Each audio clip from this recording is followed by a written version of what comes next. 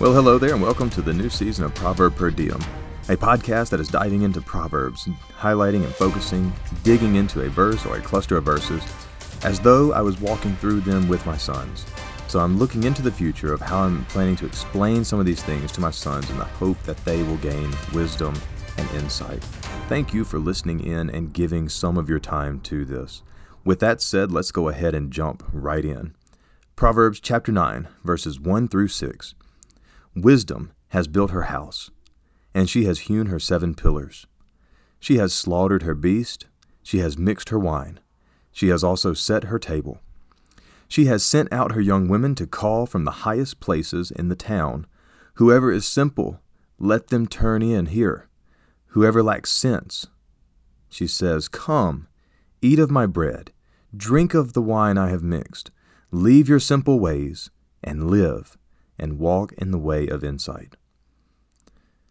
Wisdom has done much preparation for us. If you look at these verses and everything that wisdom has done, she built a house, she's hewn pillars, she's slaughtered animals, she's mixed wine, she set the table. So she's done everything needed for the party, everything needed for you to come in and to partake of her instruction. And wisdom's done so much work to prepare a place for you to come and have a place at her table. It is for you and me to accept her invitation, which leads to the next part of the verse. Wisdom goes out looking for us. She has sent people to call out for you. She sent people to call out for me. Wisdom has called you to come. Wisdom isn't hiding in some mythical cave at the top of a mountain that you have to trek up to.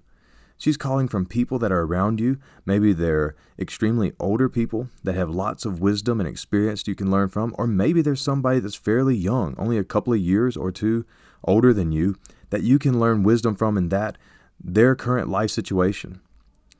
Wisdom is not running scarce on availability. Notice the verse here says, whoever. So come, whoever.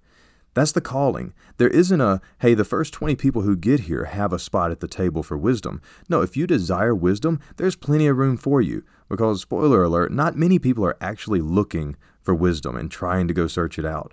And that's one of the great things about wisdom. It's a choice that you get to make. There are so many things you're not in control of. Like if you're not very tall and you're wanting to play basketball, you might have fun on the weekends, but you're not going to make that a career choice. However, if you desire wisdom, you're able to acquire it because God says, ask him, and he will grant wisdom to you. So just by seeking wisdom, you find yourself weighing the options and choosing better choices.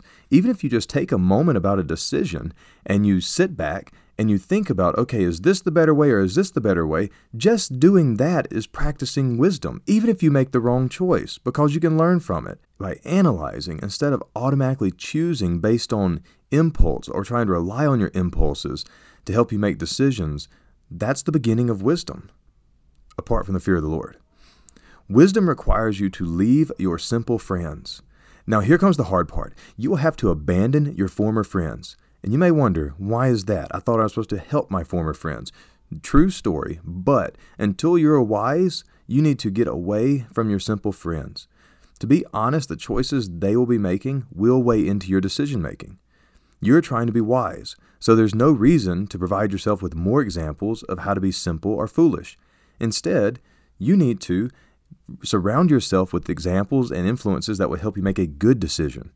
You already have plenty of built-in examples of foolishness and simpleness just built into you by your own impulses. You don't need to surround yourself by others to gain access to that. Now it's story time.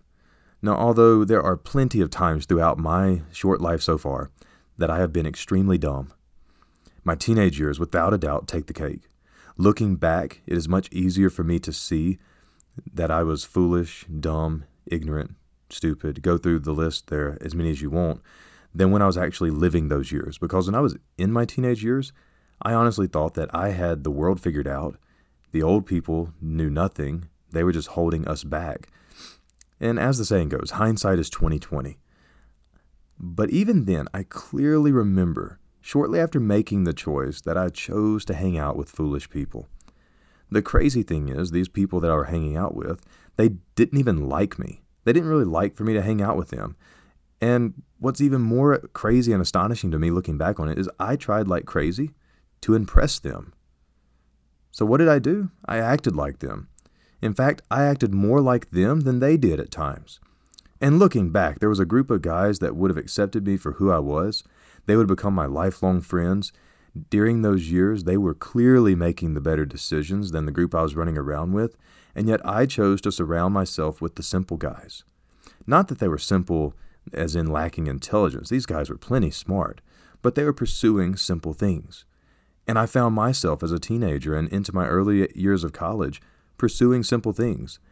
But astonishingly, once I got into college and those guys were gone because they weren't my lifetime friends, all of a sudden I started finding wisdom and making better choices because I had to go away from the simple people I was hanging around with.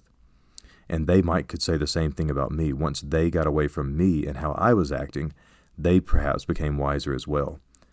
I guess what we're saying here is foolishness feeds off of other fools. So what's the takeaway? Wisdom is waiting for you. It's waiting. You just have to go get it. There's plenty of wisdom for you. That's takeaway number 2. When you decide that you want to be wise, there will still be wisdom available for you. Takeaway 3. Leave your simple friends. You can't sleep with the dogs and not get their fleas. Part of being wise is not being in places or around people whose decisions can harm you. Before we go our separate ways, let me go ahead and pray for us. Dear God, please protect the person listening to this and me. If I have said anything foolish, please allow us to forget it right now and to never think about it again, and to never let it penetrate deep into our hearts and our minds. But dear God, if anything that I've said is from you, don't allow us to forget it or walk away from it or ignore it until we make a life change that will match your will.